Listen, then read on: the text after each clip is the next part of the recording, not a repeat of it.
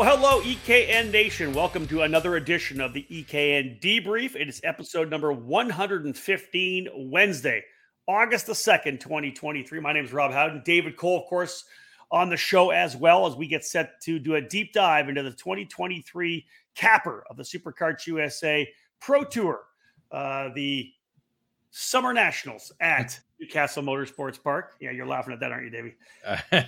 Yeah, sorry. I got it. I'm on it.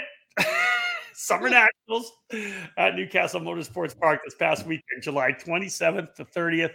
Rounds 5 and 6 of the 6-round championship. We'll dive into it. Before we do, let's present the sponsor of today's show, Acceleration Kart Racing.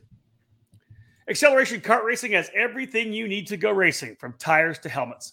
They have a great website for you to order from, and kart racers ready to pick up the phone and answer your questions 6 days a week. With over 20 years of kart racing under their belts, Acceleration Kart Racing has the experience to help you succeed on track. You can rely on them to get the parts you need when you need them.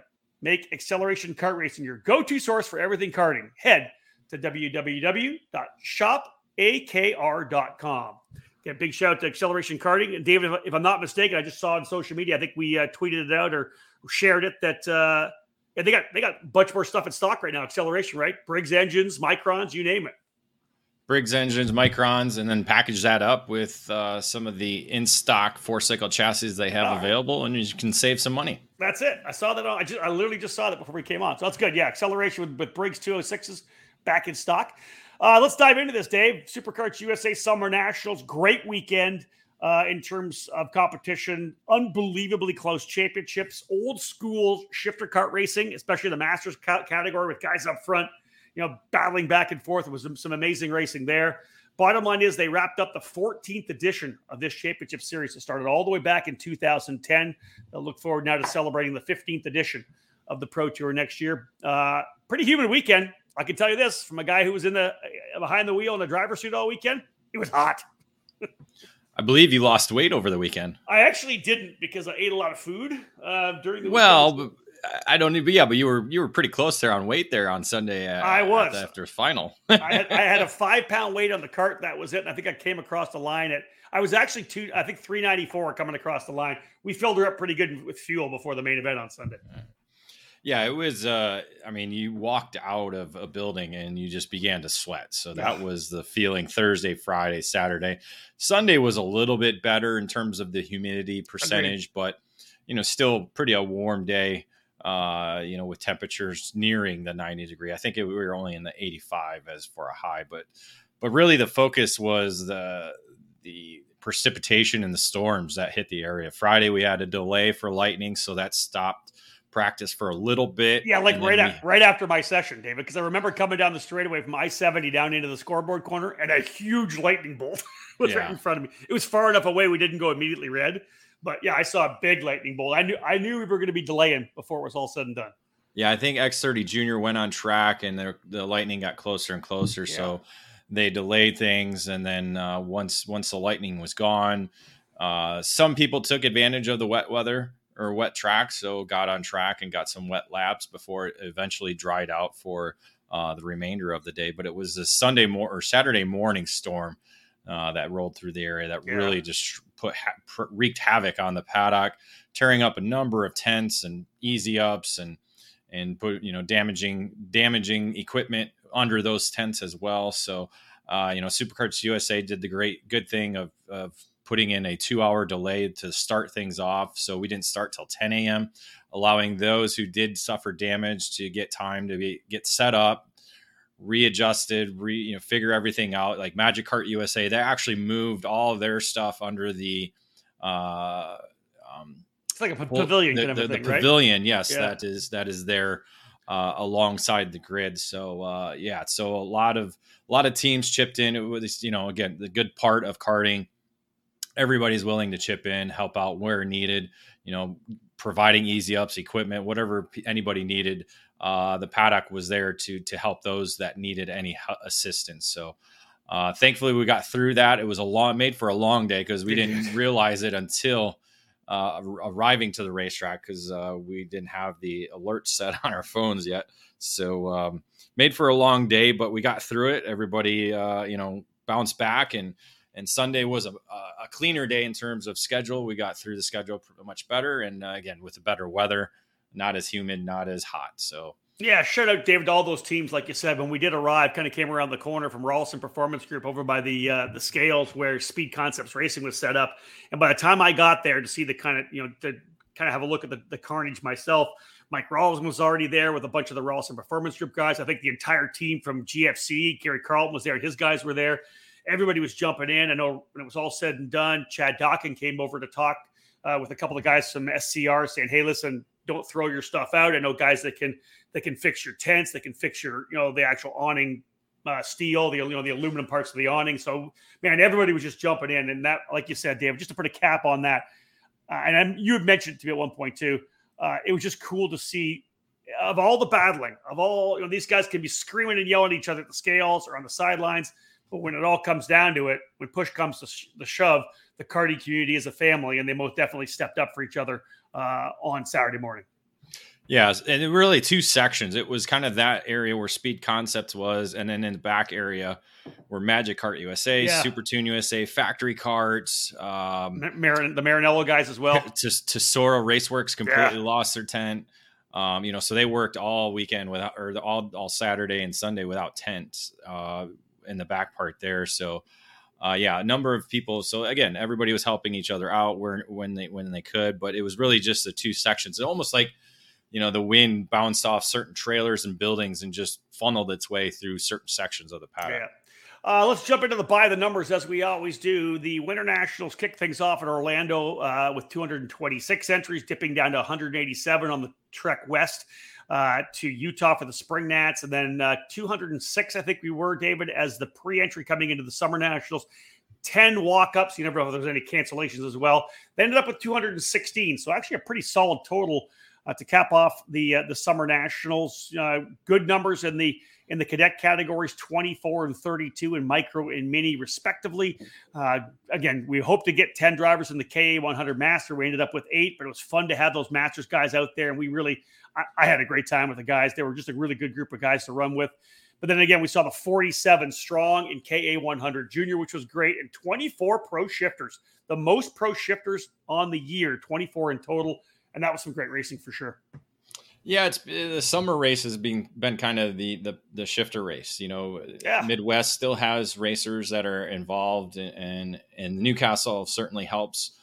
Bring people from Texas like Chris Jennings in master shifter. So because that was the largest we've seen with 10 in that category as well too. So 34 shifters in total. They actually split them up for the main events. So that helped out, with, the Masters drivers not getting in the way of pro shifter or losing laps because they're getting black flagged off. Agreed. Yeah. So that certainly helped with that. So kind of put a focus on them, and really both days was a great race in that category. And of course, pro shifter drama was just probably one of the best we've seen in the 14-year history of the Pro Tour. Literally the championship came down to the final lap. A couple of passes, just like the championship going back and forth. Xander and I thought we had it locked for Billy Musgrave. He got passed by Talon Yockel. We'll get to that, but just seven points separate the top 4 drivers in pro shifter at the end of the season. Amazing. Loved it. Yeah, we'll get into that later. Overall with the numbers, again, 200, that's where you want to be over that mark. We had 56 cadet racers there. So again, strong number in that. Yeah. Even though X30 Junior was only at 14, it was still great racing, and we saw a couple of drivers make their debut in that class. So again, it's almost like the all-star class, almost the all-star division for junior racing is the X30 Junior category. So yeah, and looking at it, right, Micro Swift matching its best at 24. Mini Swift was middle, they had 42 to start out with, right? You go to KA100 Junior, most KA100 Juniors on the season for the Pro Tour at 47. Just one down to KA100 Senior. They were 34 in Utah, 33 at Newcastle. The most pro shifters and the most master shifters. So there was a number of categories that had the most drivers on the weekend. So all told, I think a pretty successful Summer Nationals for Scooter to cap off the 14th edition of the program. Yeah, great exclamation point for the season, and looking ahead to what they keep anticipating to be one of the largest Super Nationals ahead. So the numbers keep building, so it's good. Yeah, good love momentum. It. All right, first commercial break, folks. We'll get back. Time to dive into the Paddock Pass. David was busy on the Thursday and Friday, getting all that information. We'll go over that when we get back. In karting, it's important to be supported by the right people. With over 40 years of experience in the sport, Trinity Karting Group has everything you need to make your program successful. We do it all, and we do it right. Trackside support and arrive and drive programs at many of karting's biggest East Coast events, full product sales and service, and professional coaching from our experienced staff. Trinity Karting Group is a full-service operation based at the Motorsports Country Club of Cincinnati, which gives us access to our custom-designed driver training facility. This allows us to offer private one-on-one coaching to take you to the next level. From arrive and drive and coaching programs to the parts you need, let Trinity Karting Group provide you with customer service and a racing experience second to none. Trinity Karting Group is an official Kart Republic race team, providing full trackside support at all the major USA karting events, including the SCUSA Pro Tour, United States Pro Kart Series, SCUSA SuperNationals 25, and other events throughout the 2022 season. TKG has in stock Kart Republic, IAME, MG and Avinco tires, and more products for those in Ohio and the Midwest region. Trinity Karting Group has a long history of the sport, a winning pedigree, and we're dedicated to driver development. We take pride in our professional approach and our positive attitude. Let us build a custom race program for you. Give us a call at 513-421-4463 or check us out online at trinitykartinggroup.com. It all started in my parents' garage. That's the foundation for MPG Motorsports, which grew from a small home garage in Indiana into one of the top race teams and kart shops in the industry. A true passion for motorsports runs deep in the DNA of MPG, which has developed strong connections within karting. Now based at the Whiteland Raceway Park in central Indiana, MPG Motorsports offers a wide range of opportunities through its race team while providing a full-service kart shop as an official dealer for the Kart Republic brand. The MPG Motorsports race team is led by ownership partner and karting champion Chase Jones and provides full trackside service and driver development. Be part of the MPG program at the USPKS, Stars Championship Series, and Route 66 Sprint Series events with arrive and drive opportunities available at those programs, as well as at the Whiteland Club races this season. A new 3,500 square foot shop is now open at the Whiteland Raceway Park in Whiteland, Indiana, and is the new home of MPG Motorsports. This new headquarters will provide local and regional racers with a full-service race shop that provides a wide range of parts and supplies to racers, including the full chassis line of the Kart Republic brand.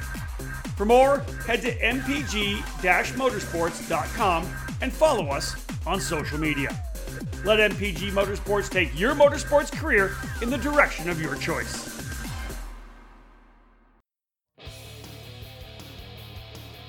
History, success, family. Those are the three words that can describe Comet Kart Sales, one of the longest tenured karting businesses in the United States. The family-owned operation located just outside of Indianapolis has provided karts, parts, and services for thousands of racers in the near 6 decades of business. Their online store features everything you need, continually adding new parts to their product line. From full karting packages, new engines, spare or replacement parts, and safety gear, find it all at CometKartSales.com. Their Comet Racing Engine service has won multiple major events and championships over decades of karting and continues to offer the best trackside service in the industry, specializing in IAME X30, IAME Swift, and other 2-cycle power plants. Make sure to head to CometKartSales.com or call them at 317-462-3413 to be part of the Comet Kart Sales family today. Welcome back to episode number 115 of the EKN Debrief. Rob Howden alongside David Coles. We're talking about the Superkarts USA Summer Nationals final round of the Pro Tour at Newcastle Motorsports Park this past weekend. Time to jump into the Paddock Pass, having gotten things underway in the opening segment. Today's Paddock Pass presented by Odenthal Racing Products. Motor mounts are critical in optimizing 100% of your engine's power to get you on the podium each and every time you hit the track. Odenthal best motor mounts in the karting market today. Odenthal Racing Products is a family-owned and operated business with decades of karting experience, and they provide products with unmatched quality and value for the karting market. Check out their Pro Series mount for 2-cycle engines and their 4-cycle Easy Set for the Briggs & Stratton 206 power plant. Head to odenthalracing.com and find a dealer near you. Odenthal Racing products made in the USA. All right, David, you rolled out 5 pretty cool bits there for Paddock Pass on Thursday and Friday. Let's dive into it a little bit. Yeah, one of the first topics I did was national or reverse. We just came off the USPKS weekend that was on the national layout. Superkarts USA utilizing the national reverse layout for the second straight year. So kind of get a feel for the top level drivers, what they thought and which they preferred. And it was unique in the X30 senior category. It was 1 preferred the national and 4 preferred the reverse direction. So that was and then in Pro Shifter, it was split 2-3. So two of the drivers selecting the national layout and 3 selecting the reverse. So I think the reverse pretty much has the advantage in terms of the preferred layout. And looking at just a small pool of 10 drivers that we took, but for us, you drove it and I haven't driven it, but just the watching it and the way it racing unfolds with it, I think the reverse direction is almost the way to go now at Newcastle. It's interesting because I've driven most of the national, obviously running the CKNA Grand Nationals, but for a little bit of a change. I don't know that I would lean either way or the other, to be honest with you. And I've run them in different karts, obviously, but maybe the same machinery, I'd have a different opinion. But I think they both have their merits, right? And I think you're 3-7, right? 30% in those 10 people you talk to like national, 70% like reverse.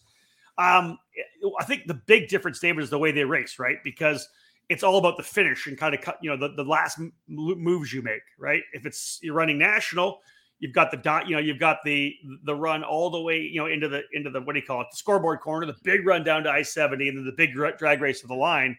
You don't have that when you're going reverse, right? That's early in the lap. Everything else is kind of stacked into the second half of that racetrack. And because the track is designed as the national layout, when you go in reverse, there's no curbing on exits. So that was one of the. I know. So the one driver who picked national was Harley Keeble for Sodi Racing USA. Okay. He said, unless they put in exit curbs, it would be 100% reverse. But because they don't, it's national. So here's a guy, international driver, used to curbing, right? Yep. Where here in the US, we didn't have curbing for the longest time. True. Curbing was something that was like just never utilized on especially old school racetracks. Like you look at, Badger and South Bend, a lot of them didn't even begin with curbing, and they eventually put them in. And really the curbing at Newcastle used to be just dragon teeth, and nobody wanted to touch those things. That's right. Stay away from that, right? Right. So, and Brian Norberg stated this on the weekend as well, too. He likes the reverse because there is no curbing, because there's no room for error. If you make a mistake, you're dropping a wheel. So that's very so true. There's that side of things. And on the flip side, you talk to Martin Kremers, he likes reverse and shifter, but in single speed, he likes it in national. So, so that's the unique part of it.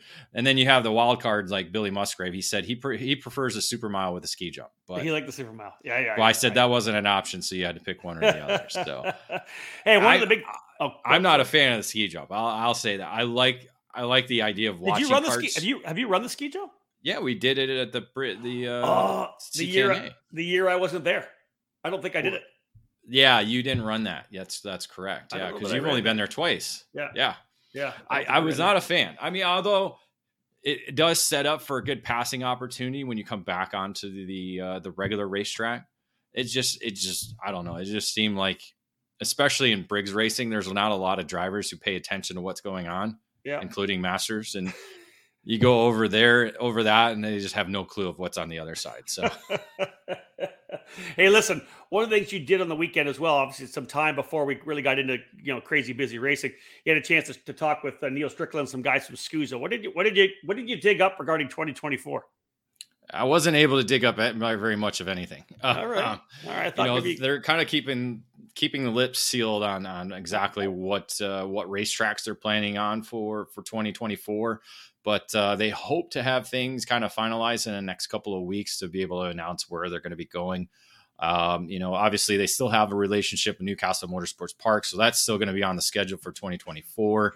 And again, they're looking at the options they have down for the SCUSA Winter Series program. That's now 3 events, but also continuing with the 3 Pro Tour events. So 6 races they have basically on the quote unquote national schedule next year that you got to figure Newcastle's at least one of them. I don't think it's going to be in January, but it'll be one of the races. So that'll be interesting. And also talked with Eric Jones of IAME USA East. They're all in on the IAME Grand National Championship program for 2024. Okay. He's in the early stages of planning for that. So obviously the schedule's starting to fill up really quick, but the support that they have with the event at Trackhouse Motorplex is strong. So they're looking at where they're going to be able to fit that in. Yeah, listen, it's old school. You go back to the start of the IKF Grand Nationals, whatever it may be, WK Grand Nationals. People like one-off races. There's something about one-off races too, right?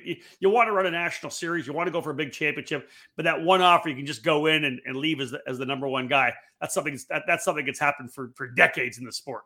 Well, plus they have unique, the shootout races, so they definitely it's make something it unique. different. Yeah. It's not another race. So that again, just like Supernats, it's not another race. It's Supernats. And it's the Supernats. That's WK exactly Daytona right. Kart Week. It's not another race. It's Daytona. So, when you have an event at like Trackhouse Motorplex where there's karts on track every single day of the week, it's something unique with having those shootouts at night and racing under the lights. So again, you got to have something that kind of helps stand out. And let's move to the next one. I agree with you 100%.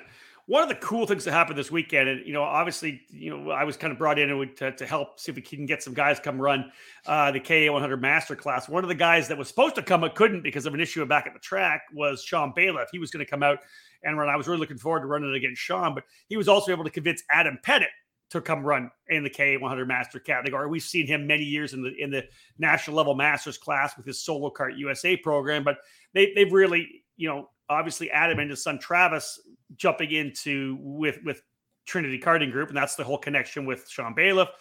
That was a really cool weekend. Adam Pettit racing in the K100 Masters. Travis, of course, had some great success, ended up winning on Sunday in his category, the Mini Swift class. But to have the father and son weekend, both those guys under the tent. I know that Adam only ran on Saturday, but not on Sunday. Wanted to focus on being there for Travis, but it was just so cool to see them both there. Yeah, it's tough to do that. That's probably why it never hasn't happened before. I think when Travis probably first started, I think they said, well, Adam hadn't been in the seat for 2 years. So that was part of the deal, because he's turned his focus on Travis's program. So again, it's not something you see a lot at the national level. I know we have in the past, like the Lane father and son with Josh and Lance, but you don't see that very too often because the parents they're all in on what the kids' 100% performances are. And again, if the schedule was a little bit different, if they weren't back to back, it might have been a little bit easier for Travis to do that or for Adam to do it. But having your race, your class, and then Mini Swift, right? Or Mini Swift was right before you guys, so right before we were on the grid. A little more difficult for you guys, for him to do that. Well, poor Adam sitting there watching it from the sidelines, right? Just losing it. And that's why when we rolled up on Sunday, to be honest, I think he does that no matter what. I think so too. Well, I was just going to say on Sunday when he didn't run, he was at the far end of the grid. We're all getting ready to go up on the front of the grid. He's at the far end of the grid. And I'm watching him just absolutely pacing, going back and forth. And then when Travis, of course, came for the win, he was bent over, hand in his heads. He was just the emotion of the father watching the son get that first big national win was big. And that's just so many layers of having the Pettits there. First off, Adam racing with Travis on the same weekend. Then, of course, Travis having the ultimate success on Sunday. Really, really cool. And obviously Adam's such a great guy. And so is Travis is such a cool young kid too. It was awesome to see. It was. Yeah. I mean, that's what karting is about, having fun at the racetrack, but also, enjoying the success that you do earn. That's it. One of the big things we were watching all weekend long was Keelan Harvick. David making his X30 Junior debut. He's obviously done well in the micro and mini categories over the last couple of years.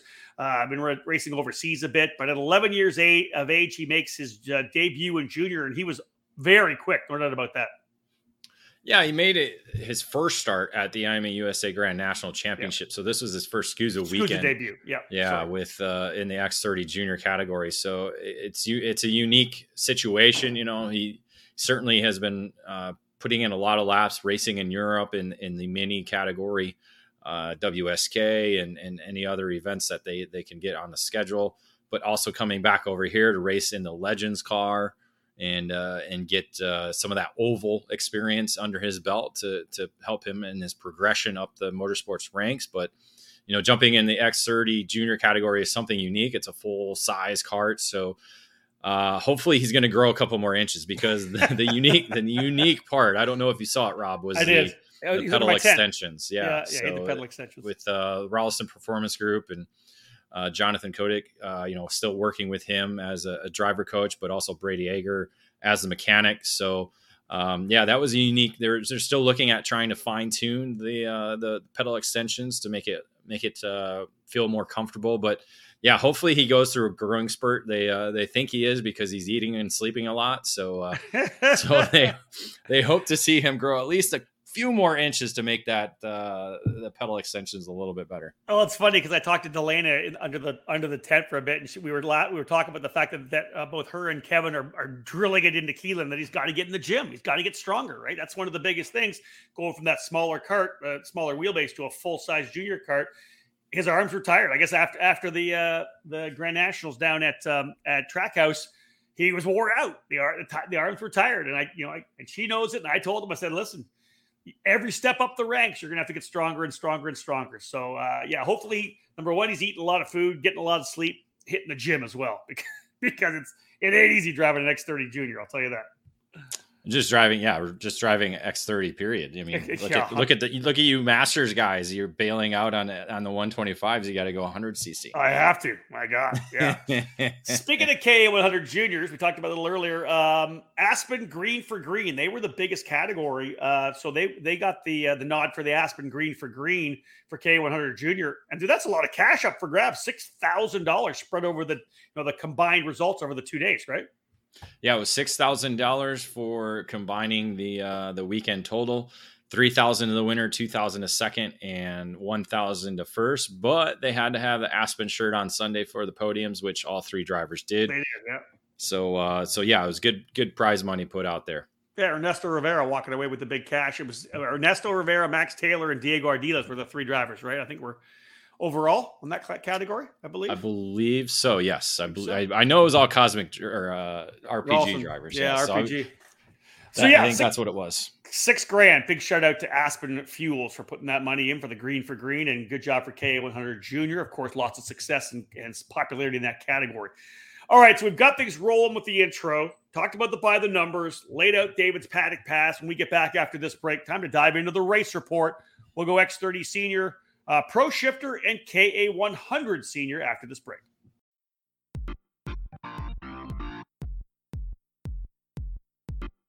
It's a multi-time world champion, and it's a Superkarts USA SummerNationals winner.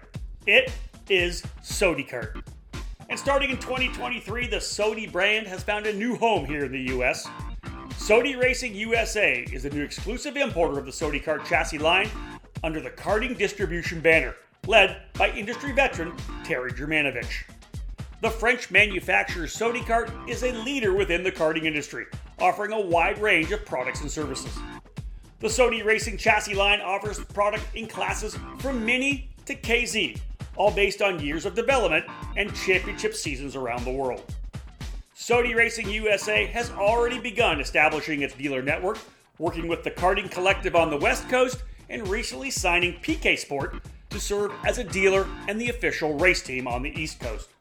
Visit Sodi-Racing-USA.com to learn more about the SodiKart chassis line or call 954-634-5111 to become part of the Sodi Racing USA network today. SodiKart, the world leader in the karting industry.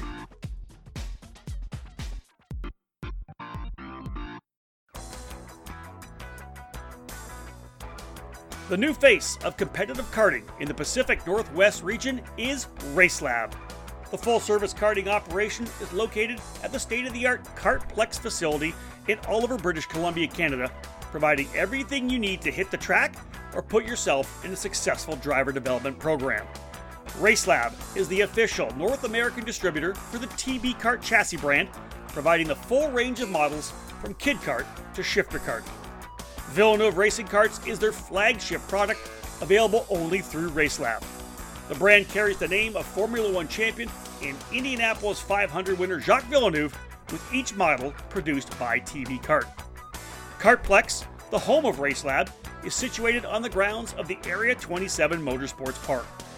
From full arrive and drive TB Kart rentals to leagues and competition karting, the facility provides a new home to developing the future stars of motorsports, all beginning at Kartplex with RaceLab. Follow RaceLab on social media on Facebook and Instagram, or load up their website at www.theracelab.ca to learn more about TB Kart and Villeneuve Racing Karts. RaceLab. Race with us, win with us.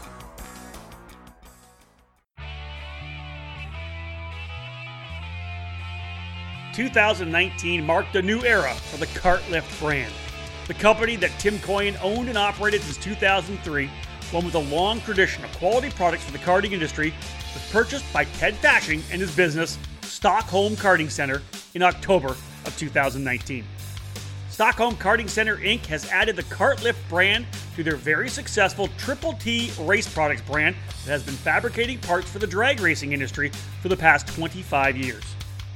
We're small enough where the owner answers the phone and every call is important to us, but we're large enough to get the job done. We pride ourselves on the quality and personal customer service that we provide on the phone or at the track. Kartlift stands, as you know, can be found at racetracks all over the country. If you race alone, or if you're a parent with a cadet or junior driver, let our one-man winch lift make your race days easier. Position the hooks under the rear bumper, push the button, and your cart is raised into position and you're ready to go. We have traditional cart stands, single upright storage stands, Kartlift stackers for storing 2 carts at once, tire changers, and skid plate kits. Kartlift stands are available at the finest kart shops around the country, or you can order online at kartlift.com. For more information, give us a call at 877-777-8020. That's 877-777-8020. Get a Kartlift and leave your crew at home. Welcome back to the EKN Debrief here on the EKN Radio Network and the EKN Podcast Program. My name is Rob Howden, joined by David Cole, episode 115. It's August the 2nd, talking about the Superkarts USA Summer Nationals, the finale of the Pro Tour for 2023, held this past weekend at Newcastle Motorsports Park. Time to jump into the race report, presented today by Blaze Coaching. Take your performance behind the wheel to the next level with Blaze Coaching. Utilize Blaze's online one-on-one coaching program from pro race car drivers and karting superstars. They will develop a personalized program for you with direct connection to your coach through onboard video reviews to help you gain those extra tenths and reach your goals on the track. Any kart, any circuit, when and where you need it. Blaze will be there to help. Start getting faster today by visiting blaze.io/karting. Again, big thank you to Blaze Coaching for being one of our sponsors of this podcast show. David, let's jump into X30 Senior, presented by Speed Concepts Racing. I'll throw out the headline. You and I can start filling things in. Here's the headline for X30 Senior. Turney completes championship performance with 2 wins. Turney. That was pretty much has been the story of 2023 here in single speed competition. And especially at Superkarts USA Pro Tour, you guys got to see him in Orlando make his, or back to SCUSA Winter Series, actually make his Kart Republic debut and SCUSA debut there and turn it into a championship there, and then go to Pro Tour and win in Orlando, win in Utah. And so essentially he was in the driver's seat for the championship heading into Newcastle, got the 10 bonus points for finishing on top of the time charts and qualifying. But Norberg, looking for that elusive first win of 2023, was able to creep in and grab the pre-final win early fighting in the main event. That's essentially what defined this race, as you had Mateus Morgado and Blake Nash and Ryan Norberg up there with Turney. Yeah. Eventually, Turney was able to get by Norberg. I think Morgado got in and challenged for that second spot. Nash was in there kind of mixing it up. And so they're fighting, again, as we've seen before, allowed Turney to get a little bit of a gap, and he turned that gap into a pretty sizable lead over the next few laps, and just from that was able to just drive away to what was his third victory of the season on the Pro Tour. Yeah, they were not working together behind Turney. That is for sure. Everybody wanted to be up front. Nobody wanted to push. It just, obviously, at that point, it really came down to the battle for the final couple of spots on the podium. 1.716 was the margin of victory for Turney as he pulled away. Norberg was able to get to second. Morgado third. Dalton Haynes did a great job of the Alonso kart, coming off a really good run. So he ends up down at Trackhouse at the Grand Nationals, was able to put together some sponsorship package to be able to come. So shout out to Haynes, finishing in fourth spot as he worked his way forward too. He wasn't really in the fight. He had to scrap his way forward, which was great. Nash ends up in the fifth spot all told. Hard charger goes to Caleb Gaffera on the LN racing cart, working with the guys from Brandon Jarsa Crack Racing and Mike Doty Racing. Started in 11th spot, able to get himself up into sixth. So it was a kind of an up and down weekend for Gaffera, but a solid sixth on Saturday. Yeah, he passed a lot of carts on the weekend because even though he didn't get hard charger on Sunday, he got shuffled back and I think made up probably 10 spots at least in that main event. Yeah, tried to run the outside coming into turn number, whatever it is, 3, I guess we'll call it, right? Scoreboard. The tires weren't staggered special. It just didn't need it. He had massive. I think he got help though too. he got roughed up a little bit, but he was trying the outside move, right? Yeah. Rolling in on Sunday, David. The calculations are out. We all know what people have to do. Norberg knows he's got to essentially sweep the weekend. Sweep the day on Sunday, round 6. He ends up qualifying on the pole position, but that was it in terms of Norberg being P1 at the end of any of the sessions. Yeah, Norberg got those 10 points, so it helped, but it was Turney coming back with the pre-final win, and I believe Norberg was second. So going into the main event, I want to say it was a 10th or better that Turney needed in order to secure the top spot in the championship. So he knew the goal, and so the way the race shaped out, he really didn't have to worry about it because it was just him and Norberg that were basically up front. I know early on, Morgado kind of challenged, actually led the first lap, but then Turney and Norberg were able to get away, pace themselves. I think it was Norberg that led a majority of the race. Turney kind of just sat right there, but it was a great final lap for the race win. Yeah, no doubt about it. Norberg worked Turney really, really hard to get his way over with an over-under to get this top spot. But it all came down to essentially the horseshoe in the second part of the racetrack, right? I guess it's turns 9 and 10, right? Yeah, 8 is 8 and 9? No, 9 and 10. Turns 9 and 10. The double left.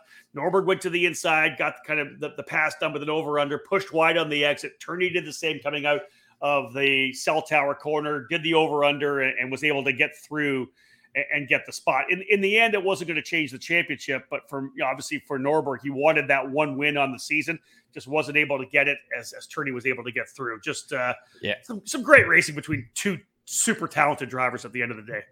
It was. And, Norberg knows that he just left just enough space, and that was the error. If it was a quarter less space, probably Turney wouldn't have been able to make that move. But he just drifted out just too far enough to allow Turney to kind of dive inside on that second left-hander there. And that was it. That was the winning move. And Turney was able to celebrate his 4th Pro Tour victory of the season, 2/10 ahead of Norberg. Alessandro Di Tullio, a solid third place finish, was able to work his way up into that third spot ahead of Morgado, with Brandon Carr, who had a rough day or weekend until this main event. Hard charger of the race, moving up 18 spots, 23rd to 5th. So who was, I think he was the championship leader leaving Orlando. Didn't have quite the Utah weekend to be able to keep himself in the championship chase, but was still there heading into the weekend. Saturday didn't go his way, so essentially ended his title hopes, but a good way to end, at least with a top 5 finish to close out the year. We haven't seen it for a long time. Ryan Norberg not being on, a race winner on the Pro Tour. Davis, give us some insight into that. I know that you've did some diving into the old statistics to find out when the last time we didn't see Norberg on top of the box. Yeah, according to Xander, I went into my Excel 93 to check this out. It's the first time that Ryan Norberg has not won the SCUSA Pro Tour during his tenure beginning in 2016. So 7 seasons of winning at least one main event on the year. It was actually in 2015 he ran USPKS, and you'll never guess. I know you can read it right now, but I bet you would have never guessed who he ran with back in 2015. No, throw it out there. It was Checkered Motorsports aboard a PCR chassis. He actually won that year at South Bend with Checkered Motorsports and PCR chassis in 2015. Didn't race SCUSA Pro Tour until 2016. There you go. Yeah, amazing. In the championship, Turney does win by 104 markers over Ryan Norberg. So even though not getting the championship, Norberg's still in the fight the whole time based on just the absolute consistency of the way he was able to put together the body of work for the year. Mateus Morgado, I think, showing the continued improvement for the Burrell Art crew and PSL karting as he ends up finishing third in points, 134 back. Yeah, I mean, look at it. Turney, European champion, Norberg, multi-time U.S. champion, Morgado, a world champion. Yeah. I mean, that just says it right there. It does. It really does, too. And 3 different chassis, 3 different manufacturers as well. Not just brands, but manufacturers. Kart Republic, Cosmic, and Burrell Art, all represented in the top 3. 3 different engine builders as well, too. Oh, there you go. You're right. Exactly that. So let's go to Pro Shifter, presented by PSL Karting. Here's your headline. Myers doubles up as Kremers claims second straight title. There's just something about Myers. He almost should live at Newcastle, as successful as he's been over his tenure there. And we'll get into that a little bit later. But almost a sweep for him. But it was Billy Musgrave that put in a solid qualifying lap in qualifying to set fast time. You were right there at the scales, Rob. I mean, the emotions were high. They were. 100% were. He was really, you don't want to say it? Well, I'm not going to say it here. No, he was pumped up because listen, let's just throw let's it here. Say it. I'm not saying it. No, I was going to say the swear word, but he everybody said it was the 175. That's where I was going. Billy Musgrave on top of the podium in Orlando. Yep. And he proved the critics wrong by putting a fast lap in qualifying at Newcastle, which again hasn't been one of his better racetracks, and was able to do it on the TM KZ. So he was effing happy. He was effing happy. Yeah. Here's the one thing I always want to roll here, and I don't. Those of you maybe some people know it, some people don't really. But the thing about Billy, not only does he design these karts, and he's on the track all the time for factory karts. This is his own design. This is American-made steel. This is his design, his R&D. But Billy's 33 years old, I think he told me, right? Or 32 or 33 years old, something like that. He's Masters eligible. He's Masters eligible. And that's what I thought. This is just the layers of cool factor of this whole deal, that here he is running against some of these guys.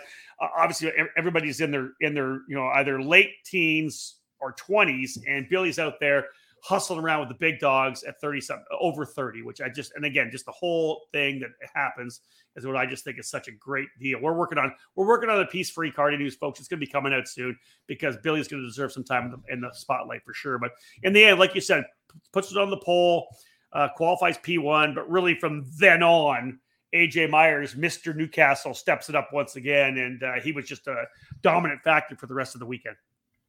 Yeah, it was.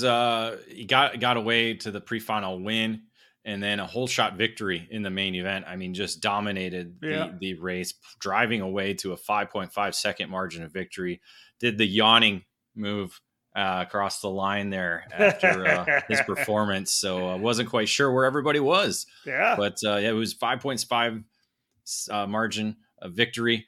Really, it was a fight for second early on with Kremers. Almost it seemed like he was holding everybody up. Yeah. And they eventually fell down the order. You had the German driver, David Treveloff, on the Maranello come through for second, Musgrave into third. So he actually got on the podium for the first time since Orlando. And then Kyle Wick and Taylor Nyako rounding out the top 5. But Kremers actually fell down to 7th with Danny Formal slipping into 6th with the hard charger from 21st to 6th after pre-final issue. So to Kremer's credit, a tough weekend for Kremers. To Kremer's credit, he looked like death. He's like every time I looked over, he was sick. He after the main event was dry heaving out on the scale line. I mean, they had to bring him water and everything. Like he would, like even AJ Myers was right there with him. Like, hey guys, can we get him some water? And officials were there to kind of make sure he was doing okay. And he said he's been kind of sick for last month. Just haven't been a lot of traveling. He's been going to Europe and going to Australia. So there's a lot of travel that he's been doing. So, hopefully he'll be getting a little bit better over the next month before we head to Cincinnati. I'll say that David Trefilov was very interesting to watch, as we know, on the Maranello. I think they were underneath or at least part of the International Motorsports crew. That's kind of the liver they had on. It's a SRP Maranello race team. Factory team. race team supported by International Motorsports. Yeah, exactly. Yeah. So he was definitely one of the disruptors, a term I like to use, because he was right in there, ended up going P2, and then he would actually play a huge role, almost a huge role, right, in the championship come Sunday as well. I mean, essentially, he was stealing points from all the championship contenders. Yeah. I mean, especially because we had 4 different drivers in the championship hunt.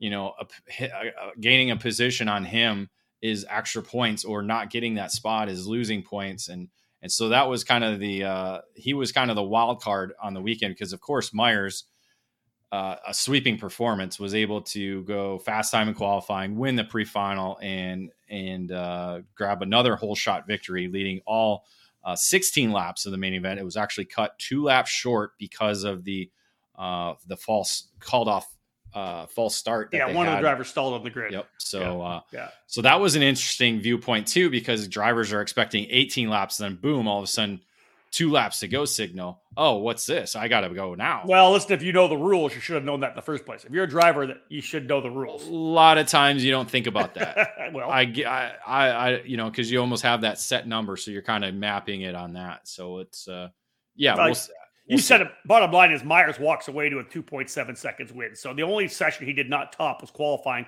for the first race of the weekend, which Musgrave got. But the battle behind him is what is so wild, right? You got Kremers in the middle of the fight. Kyle Wick's is scrabbling. He's battling. It wasn't even a battle. Let's be honest. It was just Kremers sitting there second, Wick sitting there third, Trefilov. They weren't battling yet. They were just driving. No around. battling whatsoever. Correct. They all were pacing themselves. And it basically set up for a last lap maneuvers for those 3 drivers. No, lay it out. It gets ugly. Yeah. So essentially they're coming down to scoreboard corner. Wick makes the move on Kremers, gets the inside. Kremers gives him enough space, doesn't want to make the contact because, again, every position counts for championship. They go into green. Did it happen? Did it happen in scoreboard? I thought it happened earlier. I thought Wick went by earlier because then Kremers was.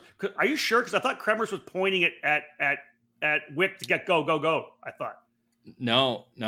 Kremers went inside Wick at scoreboard corner. That was when the move was made. Okay. And then as they went up into the green corner, Trefilov made the move inside of him there. Yeah. And that was dropping Kremers from 2nd to 4th, which, early on would have been the issue, because again, every championship points matter. You asked me earlier in the race, as they were running Kremers 2nd, Musgrave 5th, how would the points shape up if Kremers were to fall to 4th? And we looked at it. That would give Musgrave the championship. If Musgrave was 5th, Kremers was 4th. Yeah, so I just didn't look back at Skype again. I know. So that was the situation. We knew that by the halfway point, because that's when I think you asked me. Yeah. The issue is because we're watching 2nd, 3rd, and 4th, nobody's watching what Musgrave and Talon Yakal are doing. They're back in 5th and 6th. Agreed. And it looks to be like, and again, I had to go back to the lap chart. Lap 13 is when Musgrave lost the 5th position. Now, I think they might have had a last lap battle, so Musgrave might have gotten the spot back during the lap, but then Yakal came back. I don't know. But Kremers came across the line 4th behind Kyle Wick and David Trefilov. So we're, you can talk about what's going in the booth. So Kremers ends up 4th. No, Musgrave, what happened was that Xander and I shit the bed. yeah. I mean, you can say that. We just messed it up. And so Jaakko ended up finishing in 5th, just ahead of Musgrave. Let me go to, I think the gap wasn't even that much. It was it was actually a full second. So I'm looking at this right now, bud, too. It was a full second. Musgrave, you're right. He got passed on lap 13 and never got back. So he was 6th on lap 13. We weren't looking at it. We were just so focused. It wasn't on the camera. No. You guys are focused on what they're showing you on the camera. Yeah, I wasn't even looking because I just assumed Musgrave was running 5th. I did too. And I'm trying to debate, okay, do I stay up here and calculate points? Do I go shoot photos? Do I got to do a scale video? My mind's going in all these different directions. I'm not even looking at Musgrave. Oh my God, that's so hilarious. So we're all screaming like Musgrave's won the championship. The American-made chassis is going to win. It's won it, blah, blah, blah. And then all of a sudden you're texting me like, no, Musgrave lost the spot. We're like, you gotta be kidding me. So it made for good TV, I think. The fact that Xander and I we were, again, focused on what we were watching. With the move for Trefloff to get by Kremers, moving Kremers back to P4, in our mind meant that he wasn't going to win it and that it was going to go for 1 point. We had to correct ourselves. We figured it out. And then you came back with even more information because the crazy thing is not only does Musgrave on lap 13 losing, all he lost was P5. He dropped to 6th. Not only did he not win the championship as a result, he doesn't even get a national number plate because of the closeness of the championship and the points. He ends up in 4th. One spot was 4th in the championship points. Unbelievable to me. Well, but you also have to factor that Wick got points with the move. So, because Wick went to second. That's right. Not just losing 5th place, Wick moving up to 2nd, that messes up that changes his points as well too. Yep. So it gives him more, because again, 10 points going from 3rd to 2nd. So he gained 10 more points. So that adjusted Wick's point total, 10 additional points to what it was. Musgrave loses 8 points going from 5th to 6th. So again, all that basically calculates to 4 drivers within 7 points in the championship. So let's just throw this out there. I know we probably capped this off. We're going too long, but it's all right. This is one of those deals again. When let's say you're at the second race of the season, you're at the Winter Nationals, and you're running 3rd or you're running 4th or 5th, and you don't make that move for P4. You don't think about it, right? Good. I'll take it. I'm good. I didn't want to risk it. That could be the difference in a championship, right? Musgrave gets one more position somewhere up. Kyle Wick ends up finishing 1 point. So Kremers wins the championship. Kyle Wick back by 1 point in 2nd. Gulick 6 back in 3rd. Musgrave 7 back. If Kyle Wick makes one more pass anywhere in the season, even in a pre-final, he ends up potentially winning the championship as well. Or even a bonus, getting a fast lap, 10 points, or top qualifiers, 10 points as well too. So I know, it's amazing. And again, that's why we look at these championships and every point matters. Now, obviously, if in two of the categories, it was everything was decided by Saturday. If you're winning, 2 or 3 times in 4 rounds, it's a different situation. But when you got 3 different winners coming into the weekend, and then you get 4 different winners after 5 rounds, it certainly makes everything much more difficult. And talking with Wick right afterwards, he knew it. He's like, yeah, it was the heat races that I sucked at. Yep. He had 2 heat races. Well, you can't even count the drop weekend. So you look at drop round, you look at his performance on Saturday at Newcastle and his pre-final, he finished, I want to say 7th. So if he would have finished in the top 5, that would have given him the championship. He wins the championship. Wow. A couple little notes you have in here, David. I'll throw one out here. Hard charge was Andy Rule for Magic Kart, up 8 spots, 23rd to 15th. And that has an asterisk on it too, because there was a really bad wreck on Sunday during the pre-final with Justin White. I think Andy had to check up. A couple guys were having some trouble coming through turn number 4, which is the right-hander after the scoreboard corner. She checks up. Justin White drives over top of her, literally hammers her in the back of the neck, the arm. Her right arm smashes her helmet into the steering wheel. We see on social media today, arm's going to be fine, a slight concussion. But she comes back after that wreck. They dial the cart back in. She starts 23rd, ends up 15th. Shout out to Andy Rule, showing a little badass action. coming back in after a pretty bad wreck.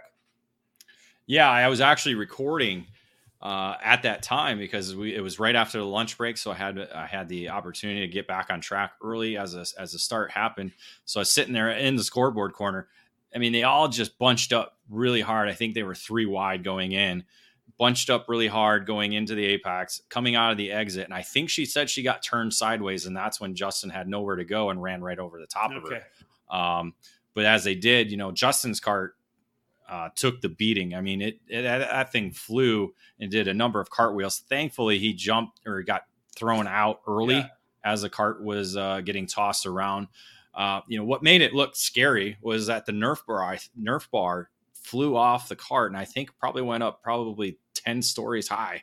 Wow. So that's what made it look so terrible. I thought, because I was trying to watch through my phone, that a cart actually hit one of the green canopy area, that the permanent flag stand there.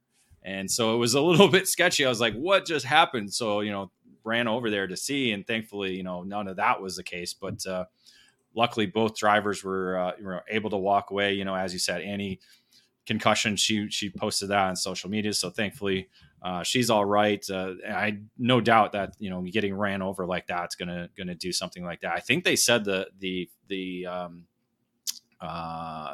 visor broke off, so it was such a hard hit. So yeah. We mentioned at the start of this that AJ Myers is essentially Mr. Newcastle. Let's talk, David, at the cap this one off a little bit about what he's actually been able to do in SCUSA competition at this racetrack. Yeah, looking back at all the results from the SummerNationals or any SCUSA Pro Tour event that's been at Newcastle, and AJ Myers has now earned his 9th and 10th victory at Newcastle in shifter kart racing. Now I believe he might have won a tag race before, but I didn't look that far back. I didn't see his name on that list. So I think that might have been USBKS that he won there. But dating back to 2016. AJ Myers has won 10 shifter kart races for Superkarts USA competition at Newcastle. All right, let's cap off this edition or this segment and go to KA 100 Senior presented by Nash Motorsports. Here's your headline: Keeble, not just 2 more as Levy gains first championship. Yeah, it could have been Keeble getting the championship had he run in Orlando for the Winter Nationals, but it ended up Levy gaining the championship. Saturday was a good battle. A lot of heated racing going on. You had Mick Gabriel setting fast time in qualifying, Henry Wheeler picking up the pre-final win, but Keeble, who had a little bit of an issue in qualifying, worked his way up into 11th in the pre-final, and then from there just knifed his way up to the front, was able to get with the lead group. He and Levy exchanged the top spot a couple of times with Wheeler and John Burke right there. I believe Gabriel went off with I think Gabriel had contact, so wasn't part of the lead group. So he fell off that. Last lap, Keeble was just able to out battle Levy for the top spot and drive away to his second victory on the season in the category over Aiden Levy. Oliver Calvo jumped in. I think as they were fighting, they had another group join up and get in the battle. And one of them was Oliver Calvo, last year's double winner with Speed Concept Racing on the Red Speed. So he rounded out the podium with Eli Warren getting up into 4th and John Burke ending up in 5th. Yeah, Warren was a factor throughout the weekend, too. Did a great job on the Red Speed. John Burke on the CRG, as you mentioned. Kane Martin on the EOS for Nash Motorsports, up 18 spots. Your hard charger, 31st, up into 13th. 3 different people leading sessions on Saturday. Gabriel qualified pole, Wheeler on the pre-final, Keeble in the final. David, it was all Keeble on Sunday. Yeah, it was just the British driver that really showed his speed. Got adjusted to the Newcastle reverse direction and certainly proved it, sweeping the event. It was him and Wheeler that kind of got away early on in the main event. They kind of fought for third behind them a little bit, so that allowed the top 2 drivers to get away. And then right at the scale line, Wheeler was like, I just can't keep up with him. The guy, he was just too good. And Keeble was on his point, hit every mark the right way, was able to drive away to a 1.6 victory over Henry Wheeler. Indeed. Colin Lloyd battle his way back up into it. He was in the middle of the championship fight as well and knew what he needed to do. He kept digging forward, but just came up short with it. We talked about Kane Martin. He ended up in 4th place on Sunday ahead of Mick Gabriel, who had an overall strong weekend. Hard charge was John Burke. Remember, he finished 5th on Saturday, but had to come from deep in the field. Had an issue in the pre-final that dropped him back. Chain guard, I think, David, you got down. Yeah, let me go over his story. Roll it up. So, qualifying, opening lap, gets run over. So the fairing's destroyed. Probably the front end's all bent. He goes on to qualify 26, even though he's got a bent-up go-kart. Fixes everything, so goes from 26th to 11th in the pre-final. Pretty good run. Unfortunately, he gets disqualified for missing a chain guard. So that drops him to the tail end of the field. So starts 33rd in the main event and works his way all the way up into 10th. So essentially, he passed 15 carts in the pre-final and then passed 23 carts in the main event for a busy Sunday afternoon, all without a 10. Yeah, that's it. They lost the 10 in the storm. Wow. So great job for John Burke and that CRG team, Tesoro Kartworks. Good stuff. In the end, David, it kind of shook down that Aiden Levy was in the spot, right? He knew what he needed to do come Sunday. Although Colin Lloyd threw it down there and went to P3, Aiden able to come away with the championship for Kart Republic and Team Tarp. 88 points up on Lloyd. Henry Wheeler with a really good weekend. Where did he finish? Where did he finish on Saturday? Wheeler. I don't have it on front of me here. Regardless, second on Sunday, he goes up to third. Keeble, as you said, on the strength of just only running 2 events. All he ran was the second 2 rounds, ends up only 147 points back. It would have been a pretty, he would have been in the fight for sure for the championship, but he ends up 4th. All told, though, a tremendous run for Levy. Showed good pace at the SCUSA Winter Series. That kind of convinced them to go racing the Pro Tour, and he ends up with the championship. Now we'll head off to school, but the bottom line is great job for Aiden. Yeah, racing with Chad Dawkin Racing this weekend, but also part of the Team TARP program with working with Martin Pierce as well, and so working off Chad Dawkin as well too. So really cool championship for him. But yeah, the Keeble story, that, I mean, if he would have been in racing both in Orlando, that would have been made it for a little bit more of an interesting championship. But Lloyd, ended up finishing 10th on Saturday, so that kind of hurt his championship hopes. And with Levy finishing 2nd, that almost essentially helped get him the championship. Indeed it did. All right, another break in the action. We get back. Our race report brought to you by Blaze Coaching will continue. We'll go to X30 Junior, KA100 Junior, Master Shifter, and KA100 Master. Is IndyCar your dream? If it is, for 2023 and beyond, the path from karting to IndyCar has gotten even clearer. It's time to look into the new USF Juniors program and the brand new Tatis JR23. As the first step of the newly rebranded USF Pro Championships presented by Cooper Tires, the USF Junior Series will feature a 6-event, 16-race schedule to train racers for the move into the USF 2000 Championship presented by Cooper Tires. The USF Juniors champion will win a scholarship worth over $248,000, and the total prize fund will exceed $330,000. The series will also debut the new Tatis JR23 race car in 2023, which is a development version of the USF 22 used in USF 2000. It's the ideal entry point for career-minded karters moving on to the car racing ladder.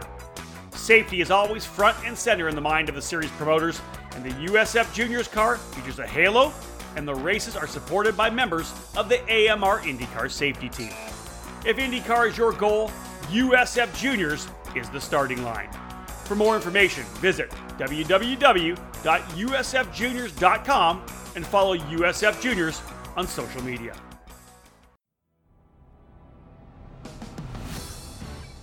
Check out any major national karting event, and what's the common thread? Speed Concepts Racing. Up front, in every class, every weekend. The Speed family has been at the forefront of American karting for over 25 years, and Speed Concepts Racing is the sole dedication of Father Mike Speed and his multi-time championship-winning son Alex Speed. This program is all about passion for the sport and a dedication to winning. They know how to get it done. If you're a senior driver ready to put yourself amongst the best in the country, Speed Concepts Racing is the program for you. We can win the big races. You just need to be in the seat. The Speeds program has delivered time over time in the junior classes as well, helping to elevate a long list of young drivers from mid-pack to potential race winners. Speed Concepts Racing has the perfect equation of coaching, driver development, and technical knowledge to elevate your program. Arrive and drive opportunities are available for the remainder of the 2023 season, and we're locking in seats for 2024 as well. If you're ready to take your career to the next level, contact Speed Concepts Racing through email at speedconceptsracing@gmail.com. Made in the USA. It's not just a statement, it's the mission at Factory Karts of America. Led by four-time Supernats champion Billy Musgrave, Factory Karts manufactures their frames completely in-house at the Riverside, California facility. Built and designed from the ground up specifically for the American karting market, Factory Karts brings new innovations and solutions that are long overdue. Factory Karts bring together the highest quality materials to produce a high-performance, long-lasting kart that has been designed and perfected from 3 years of development, with a focus for a big push across North America in 2023. No other karting manufacturer stands behind its product like Factory Karts does, providing a 2-year warranty on all their frames. Do you remember when American made meant innovative, original, stronger, faster, and just plain better? Well, American made is back. Contact Factory Karts today to join the American made movement. Learn more by visiting factorykarts.com or email Billy anytime at info@factorykarts.com. Welcome back to the EKN Debrief, episode number 115, as we're taking a deep dive into the Superkarts USA Summer Nationals, the final round of the 2023 Pro Tour. Back into the race report here, brought to you by Blaze Coaching. We'll go to X30 Junior, presented by Rawlson Performance Group. And David, here's your headline. Brown wins in debut as Rivera clinches crown with victory. Yeah, in our Paddock Insider, we were talking about one X30 Junior driver. We probably should have been talking about another, but now we can because of his performance on the opening day of racing and his first ever race in X30 Junior category. So Turner Brown was just fast. There's nothing more you can really say, because Saturday set fast time in qualifying, won the pre-final. Him and Weldon got away in the main event, and it was a deciding factor between those two. And Brown was able to school him on the final circuit to be able to hold on to the top spot and drive away to a sweeping victory in his debut. Yeah, very emotional at the end as well. You captured that on our eKarting News website, or the Facebook page, Instagram, that we always do with those videos coming out of the scales. Everybody was there. A lot of guys from different teams coming in to congratulate Turner Brown on that victory. Weldon did a tremendous job. That was a great battle out front. Capping off the podium, Jackson Wolney, a really good run for Jackson. We saw him make his podium debut at the Winter Nationals, or rather the Winter Series earlier this year, and he has continued to step things up as one of the top junior drivers. Max Taylor came home P4, and Sarah Bradley with a really good run on the red speed for Speed Concepts Racing, capping off the top 5. Sarah was really part of the battle throughout the entire weekend. Stephen Miller ended up with the hard charger, not a huge field, but started 13th and was able to work his way up to 6th for Kart Republic. But on Sunday, things were interesting as well. Nick Eggleston was a driver really throughout the weekend, David. Showed great pace, ended up getting in a pretty nasty incident that we can touch on a little later on. But Nick's qualified on the pole position to start the battle on Sunday. Yeah, and then something happened to where he kind of got shuffled back as the racing went on. Ended up with Max Taylor picking up the victory in the pre-final as Eggleston dropped down to 8th in that race. So again, a lot of jostling in the pre-final, which is something we were expecting to see in the main event, and ended up being that way with Rivera and Harvick, Keelan Harvick getting away. It was kind of like a 2x2x2 set, as we had Rivera and Harvick. Then you had Turner Brown and Stephen Miller in another group or duo. And then behind them, you had Weldon and Max Taylor.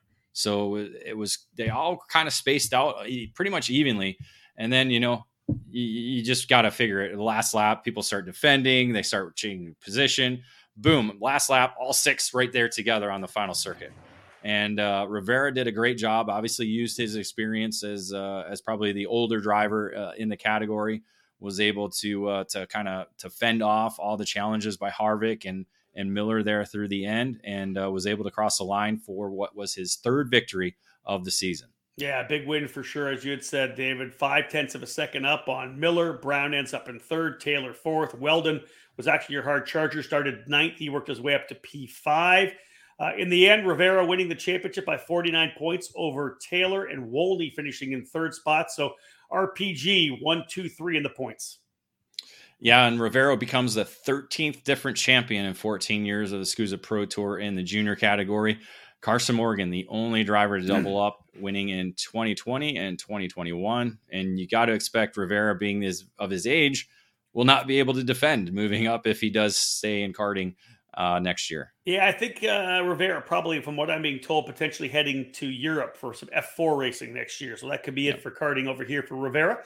Let's go to KA 100 Junior, presented by Greyhound Racing Seats. And here's your headline. Malkit and Ardiles earned career first, with Miller taking the title.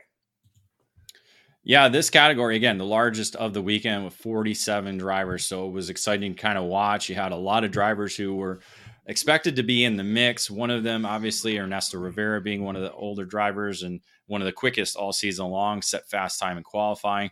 But Isaac Malkit, who I'm calling the king of the castle, because he just seems to do so well at Newcastle every time he's there, winning the pre-final. And then it ended up being him and Oliver Weldon that got away in the main event. So they were able to lock together, get away from the rest of the group. A great Weldon ascent. I think Weldon had the lead at the white flag. They came around the circuit. It was at the green corner, the left turn after that little hill after scoreboard. Malkut kind of surprised Oliver. He didn't defend, and Malkut took the advantage, went to the inside, got to the apex first, and that was the winning move, as Isaac was able to drive away to the victory and beat Weldon to the line for his first SCUSA Pro Tour victory in K100 Junior. Yeah, big victory for Malkut for sure there. That track he essentially calls his home circuit. Weldon coming home in second. Max Taylor was strong in all the categories all weekend. He ended up in third ahead of Rivera and Miller. Miller, of course, the driver, has kind of been one of the dominant factors in KA100 Junior this year. He was P5, logging good points again to try to get his way into a championship. Talked about Jackson. Oh, sorry. Yep, which he did. That was the championship deciding move. Finish. Yeah. He locked it up Saturday, so pretty much was running, conservative, but not conservative on Sunday. Jackson Wolde was the hard charger, up 31 spots after a DNF in the pre-final. Started 46th and drove his way up to 15th over the 18 laps. So excellent job for Jackson Wolde, as I said, turning himself into one of the top junior drivers right now. On Sunday, out of the gate, it was actually Diego Ardiles, David, laying down the fast time in qualifying. Yeah, I think the session was kind of marred with, people trying to find the right dancing partner. Yep. And with only 5 minutes on track, you're getting 3 laps, I think is what they were able to clock in. And if you screw up one, we know momentum is key in K100 Junior.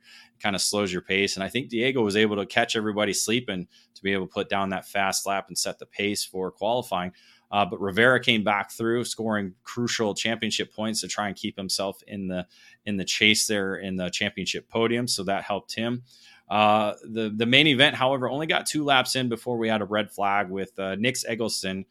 He was towards the back of the field, so something happened in the pre-final because he's had better pace than that, but was involved in a multi-cart wreck, complained about back issues. So they did the precautionary thing of making sure they got him transported. He ended up checking out okay and was back at the racetrack by podium time. So good to hear that Eggleston was able to bounce back. And I jokingly said, "You want to wrestle right now?" He's like, "No." I go, "But you'll probably be in a cart next week." He goes, "Yeah, probably." Oh my goodness. His dad had posted onto social media that nothing was broken, but he's going to be sore for a few days. So yeah, I get no doubt about it. And again, like we said in the broadcast, right? Anytime a driver's complaining of a potential, pain in your back, you've got to take that seriously, right? So even though he was fine, and they got him and checked him out, you got to err to the side of caution, right? Yeah, and that's what they did. So it might have delayed things, but better to be safe than sorry. Agreed. So once the race got restarted, it was a busy opening few laps. A lot of different drivers taking over the lead. Weldon secured the lead late and held on. actually drove his way to the checkered flag first. Unfortunately, 8 seconds in penalty, 1 including contact and 1 for scrubbing tires after the commitment cone. That dropped him all the way down to, I think it was 13th where he would end up. So took away the victory for him. Ouch. But that promoted Diego Ardiles up to the top step of the podium for his first SCUSA Pro Tour victory in the category. Max Taylor again on the podium. I said he was strong all told. He ended up finishing in second. How about the run for Christian Meyer as well on the Kart Republic? Really impressive for Christian to work his way onto the podium. Yeah, his first SCUSA Pro Tour podium, so a good run for him aboard the Chad Dockin Racing Kart Republic with Keegan Kaminsky, a driver we see do really well on the West Coast. Finally got over kind of the hurdles and the intricacies of Newcastle to put himself in 4th aboard the GFC. And then Enzo Vidmontien, one of the leaders early on in the race, ended up in the 5th spot.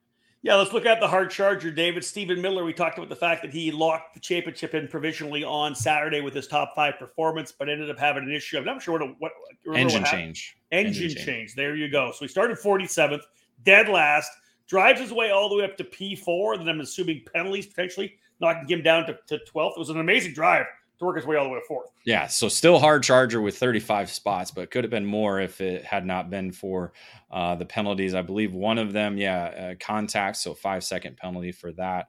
That is the only penalty I see for him on that. No pushback on that one too?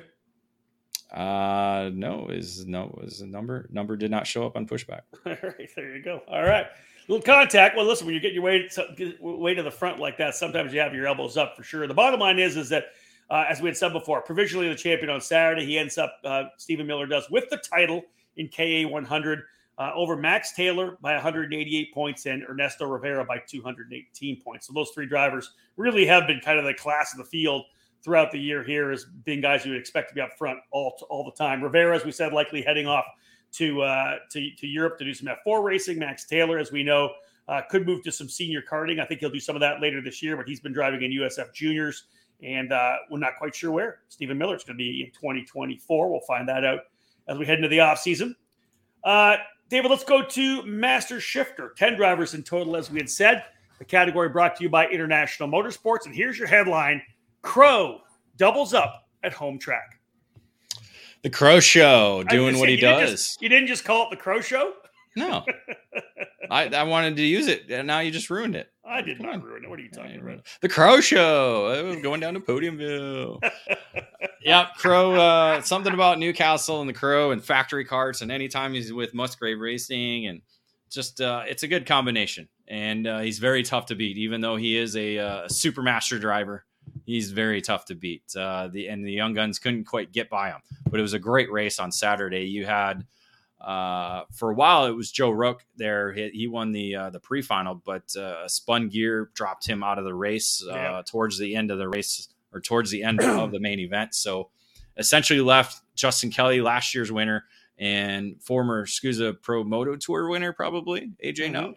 Yeah. So another winner, too. Yeah, there you go. I forgot about that. That's right. So they were the top 3 drivers towards the end. Nowd, who I jokingly messed around with last year, was you're playing too nice. Well, he didn't this time. He made a great move, caught Crow by surprise in one of the corners, took over the lead. Kelly came through, but Crow went right back, got back up into the lead, and then on the last lap just made his kart just that extra little bit wide. Somehow he does it. I don't know how. But neither Kelly nor Nowd were able to get around as Crow took a victory by 0.2 of a second at the line. Yeah, big victory for Factory Kart as well. They won a bunch of races, or a couple of races at least on the Pro Tour this year. So indeed, John Crow on that Factory Kart getting the win. Michael Gouache ended up finishing in 4th spot, and Chris Jennings, you had mentioned earlier, back here on the Pro Tour, finishing in 5th on the Magic Kart. He was the hard charger as well, from 10th up into 5th. The Crow Show continued 100% through to Sunday as he topped all 3 sessions. Yeah, we were expecting to see another great main event. Unfortunately, Crow was able to get away early as Larry Pegram was running second. So kind of not really slowing him up, but nobody could get around him. He had good pace, just wasn't able to keep it all the way up into the first half of the race, kind of fell off a little bit towards the end. By the time Joe Rook and Justin Kelly and AJ Nowd got around. Crow had already picked up a 2-second advantage and pretty much held it on for the remainder of the race. And Crow picking up what is his 6th win at Newcastle in Superkarts USA competition. Wow, he's been the man for sure. Crow winning by 2.1 seconds. Rook in second on the Maranello, as was Justin Kelly in third. Now it ended up finishing in a 4th spot, and Larry Pegram rounding out the top 5. Rook was the hard charger, up 7 spots, started 9th, ended up in 2nd. It was an up and down weekend for Joe. I talked to some of the issues that he had. You mentioned the spun rear gear on Saturday. There's some issues here and there. Drivers running the entire program are the ones that came away with the championship. Luis Quinones, who was so good in Utah on that factory kart, ends up winning the championship, the first national championship for factory kart, winning the title here in the master shifter class. The last year's national number 1 plate winner, Robert Fige, finishing in 2nd, and Michael Gouache on the Maranello rounding out the top 3 in the championship battle. Good, just good to see more growth in master shifter, a couple more guys coming out. Ideally, we'll see this category get up to that, that 15, 16 mark, even more maybe next year. Yeah, hopefully we will. It's I think now that we have the engine packages kind of more defined on what we can use and how we can utilize them. Obviously, Crow on the IME 175, Kelly, Rook, and now all on KZs. I think there might have been one. I think Luis was on a 175 as well. Yeah. So well. I think, it's interesting to see the mix, how that mixture works in master shifter, because again, they all pretty much are even when it comes to master racing. Agreed. Let's go to, especially speaking of masters, go to KA 100 Master, brought to you by Aspen Fuel. Here's the headline: Vetter and Settles win in class return to Pro Tour. Nobody really cares about this class. Easy now. Clay Settles, who I finally put together where I knew him from, but throughout the weekend, it was like, who is this guy? Local guy thinking, but I think he actually came from Texas at one point. So, is a KRA racer here at Newcastle, was able to take advantage of the category coming back to the SCUSA Pro Tour and being at the SummerNationals. He went on to set fast time in qualifying and win the pre-final, was the provisional winner in the main event. However, a penalty for scrubbing tires prior to the commitment cone for him took away the victory. That promoted Pistol Pete Vetter into the top spot of the podium. But the scrubbing tires also cost Adam Pettit, who I believe was 2nd or 3rd on racetrack, ended up in the 4th spot. So he also got penalized as well. That promoted Adam Roberts aboard the Maranello to the position. The penalty dropped Settles to 3rd, Pettit to 4th, and some guy named Howden in 5th. When they were scrubbing their tires, I was kind of like, what are you guys doing? Because I started right behind them. I'm like, guys. Again, all these programs have different rules. It's tough to keep up with that. Yeah. True. I go to all these races. I didn't realize that, because again, you're offline. You want to at least try and get the tires warm, but I guess they have a rule, and I guess they're enforcing it. So. Indeed. Yeah. But Settles did a good job. Again, a local driver there that runs the 206 category at the KRA races at Newcastle. Again, it was kind of like Vetter and Settles and Pettit were the fast guys throughout the practice, Thursday and Friday practice. Adam Roberts, who's back in the seat, having been out of karting for about 17 years, Air Force veteran, got him back into it. He's been doing some racing. He actually ran at the Stars Championship race, he told me, in the OKN class. But he's super psyched to get back out. He was one of the guys that kind of jumped on board here when I did a little bit of work to try to get KA Masters back on the grid, on the schedule for this weekend. And Adam, great guy, was just picking up speed throughout the all day Friday. And then obviously became, you'll see that he kind of stepped up, was fighting out with everybody to get on the podium.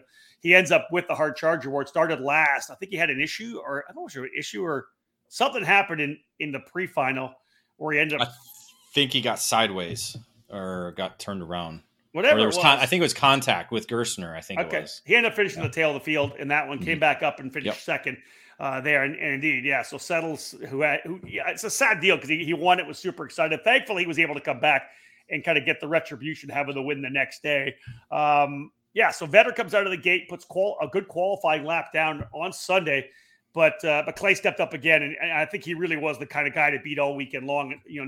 With that home track knowledge on the top cart, getting comfortable with the Comet KA, he was strong and the guy to beat all weekend. Yeah, he certainly was. just good pace all around.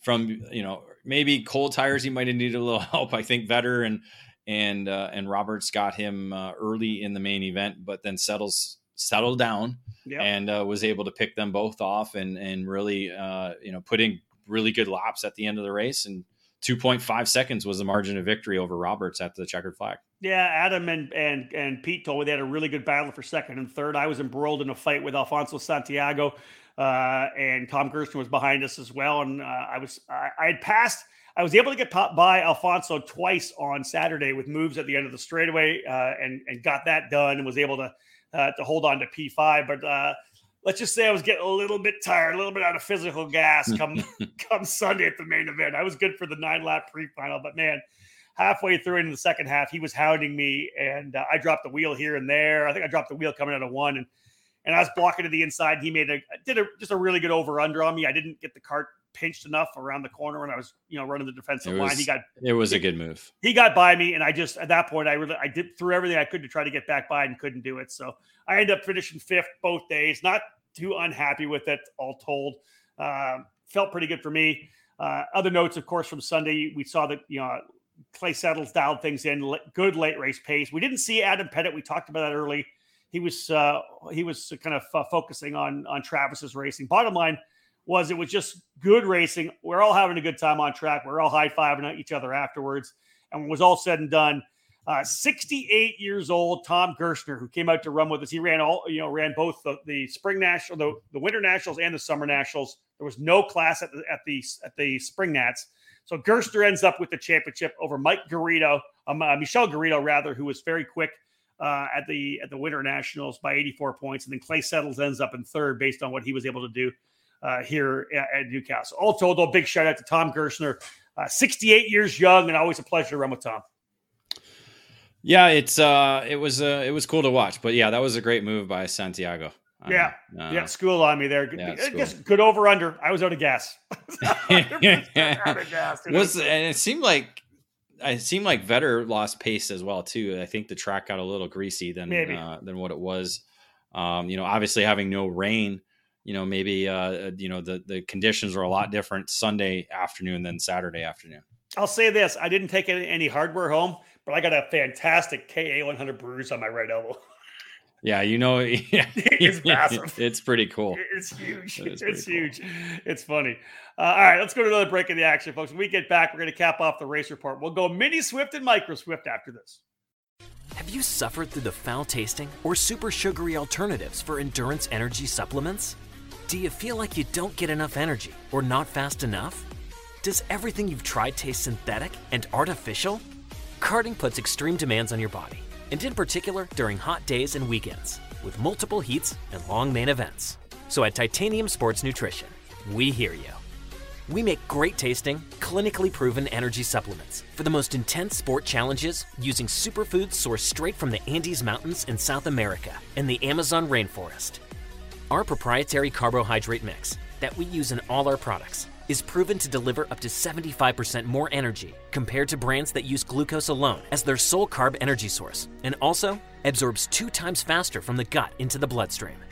What this means is that you'll feel energized faster and longer with Titanium, and you'll sustain your physical performance. Go to Amazon or to our online store at titaniumstore.co to order online. That's titaniumstore.co.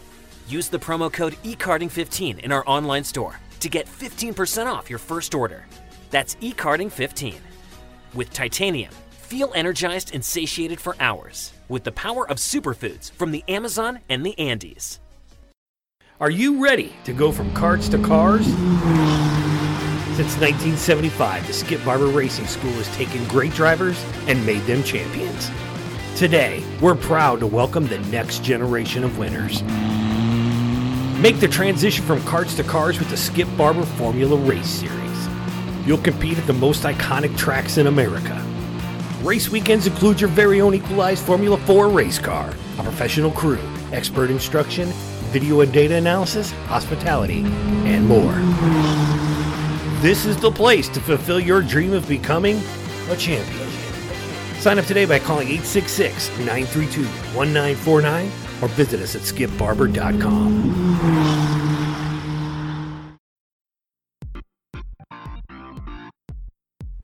all started in 1994, when former successful kart driver Albino Parolin decided to move his passion for karting from the track to his small workshop. That's when Parolin was born. Fast forward 20 years, and Parolin's passion for the sport led to the company rejoining international competitions as a factory team in WSK and CIK FIA races, with the aim of enhancing the research and development process, immediately achieving notable results around Europe, North America, and Asia, becoming the CIK FIA Asia Pacific KZ champion in the same year. Parolin USA is North America's source for Parolin products, and we run a factory team at all of the major Superkarts USA and Rock Cup USA events. The Parolin chassis lineup for 2021 includes the Invader Shifter, the Le Mans Tag single-speed chassis for junior and senior classes, and the 28mm mini kart for the cadet classes. Parolin has been winning races all over the world, and it's on top of the podium in the USA as well, with drivers like Kai Sorensen, Mateus Orjuela, and Alessandro De Tullio. Get on the chassis that's winning. Drive a Parolin. For more information, head to ParolinUSA.com. Welcome back to the EKN Debrief. Almost done here with our race report brought to you by Blaze Coaching. We'll jump into Mini Swift presented by Avinco Tires. Here's your headline. Romero and Pettit split first career wins as Palacio gains championship. Yeah, the Mini Swift category is fun to watch. It's a lot of good drivers, especially this season, that we've been following along throughout the SCUSA Winter Series and now throughout the SCUSA Pro Tour. One of them being Rocco Simoni, the mini rookie, was able to set fast time in qualifying, with Travis Pettit winning what was a wild pre-final. I think there was about 15 drivers in the lead pack in that one. It was certainly an interesting race as there was a lot of heavy fighting throughout the day. Marco Romero was actually able to get away late in what was, a lot of jostling for position in the main event, a lot of different leaders. But Romero took advantage of what was given to him, took the lead and had a lot of distance on the rest of the field. So he was able to drive away to a 5.1 second margin of victory for his first SCUSA Pro Tour victory. Yeah, shout out for him. Good job. Yeah, Michael McGoy was the driver finishing in second, but was given a 5-second penalty for contact. So that dropped him down to the 5th position. That moved Alessandro Truchot with Parolin USA up into the 2nd spot. Gabriel Balog, the Canadian, finishing 3rd on Magic Kart with Royce Vega in the 4th position. Yeah, Balog was the card charger as well, David, from 3rd, as you said, started back in the 19th spot. So good job for Gabriel on the Magic to work its way forward. Big first win for Marco Romero, but we had the same thing essentially happen on Sunday.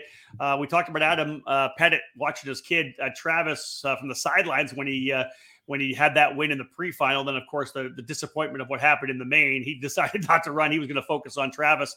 Out of the gate, though, Troy Ferguson was the fastest driver in qualifying, although Pettit stepped up again for another pre-final victory.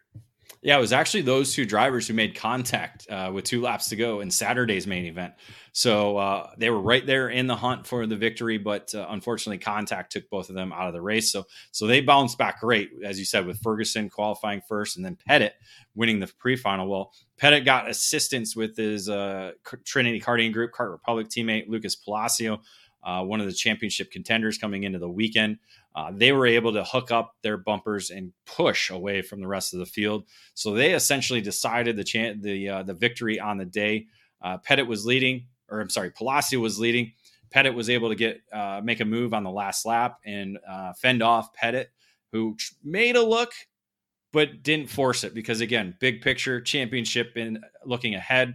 So Pettit was able to hold him off and able to claim his first victory by 86 thousandths of a second at the line. Yeah, I watched the last couple laps. Of course, we were on the track next, so I was kind of just sitting there waiting and watching it. And it looked to me like Woon and McGoy, they were working hard to try to see if they couldn't close in a little bit there. It wasn't a big gap between the two groups, the two duos that were running together. But again, the two Trinity Karting Group drivers really ran strongly together, didn't race, didn't battle, didn't allow McGoy and Woon to close back up. In the end, Woon was able to slip past McGoy in the final corner to take the 3rd spot. But yeah, indeed, a big win for Pettit.